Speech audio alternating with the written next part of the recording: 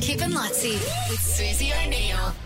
I had Amber's mum's funeral on Friday, straight after the show, and on reflection, I shouldn't have tried to do the show in the morning and then get to it because it was at 10 and at Cleveland. Oh, you were wow. Okay, yeah. Yeah, so I left here at 8:30, and normally my drive home is 15 minutes. Yes, it was 35 minutes on Friday. It was Always busy. the way. There was road works. So you had to go back and shower and get changed. Yeah, well, I didn't have time to shower because I was wearing tracky dacks.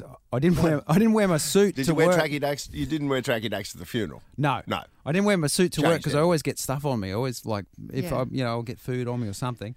So I was like, I'm going to wear my tracky dacks, and I'll have Bloody plenty of grot. time to change and go. And what I hadn't realised is that Amber was already planning on going early because they were going to do an open casket just for immediate family. So Amber had left, and I'd organised Mum and Dad to be at the house because they were going to come with me. So they're going to look after Raph until I got home. I was going to just get in the door, suit on, let's go. But I got in, and so I'm already late, and I'm frazzled because I think it was about 9:10 when I got in the door. Yeah, God. It's 9:10, and it's a half-hour drive. It's a solid half-hour drive to Cleveland. So I was thinking, okay, if I just get changed and we go, and I called Dad on the way. I said, I'm running late. Just make Be sure, ready. Make sure he's had his milk. This is about Raph. Just make sure he's had his milk, and just force him to drink it because he's not going to drink until midday. He needs it, so make sure he has that. And then we'll all go. And he's like, I got it.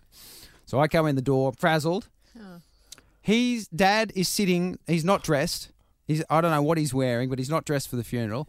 He's chatting to Adam and Susan, who are visiting at the moment. He's chatting about American politics in the kitchen. He's got a full... The problem with Clinton was... He's got a full milk bottle that Rafi hasn't drunk, drunk. No, sitting next to him. He's chatting. Rafi's not dressed. Raph hasn't got his clothes on. Wow. And I walk in and I said to Mum... This is pressure, see? This is genuine pressure, yeah. I said to Mum, he hasn't had his milk. And Mum goes, yeah, he didn't really feel like it. I go, well, what do you care if he feels like it?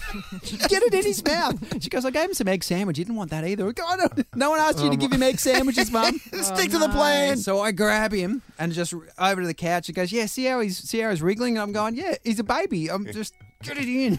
Yeah. Shove him, and I'm distracting him with something so he'll drink. And Dad's still chatting and going, mate, you need to get dressed now. I'm like, why am I thinking? Why am I the parent here? Stressful. And we got to the funeral at we pulled into the car park at 10. It was a 10 o'clock start, and I'm running across the car park. my They God. They waited for me, running wow. across the park with Rafi under my arm, backwards so that I could shove his shoes on. In the car park. He lost a shoe in the car park and I left it. I was just like, it's too late. Forget the shoe. Forget the shoe. And I got in and then Oh, my I God. sat down, music starts. That's terrible. It was so stressful. What Yeah. about Amber? Because Well, she was already there. Well, she was already a mess by the time I arrived. And then, Rafi's should've- come in. you She should've- takes Rafi off me and goes, where's his shoe? It's a long story. It's a long story. Just be I've got grateful we're here. Yeah, exactly.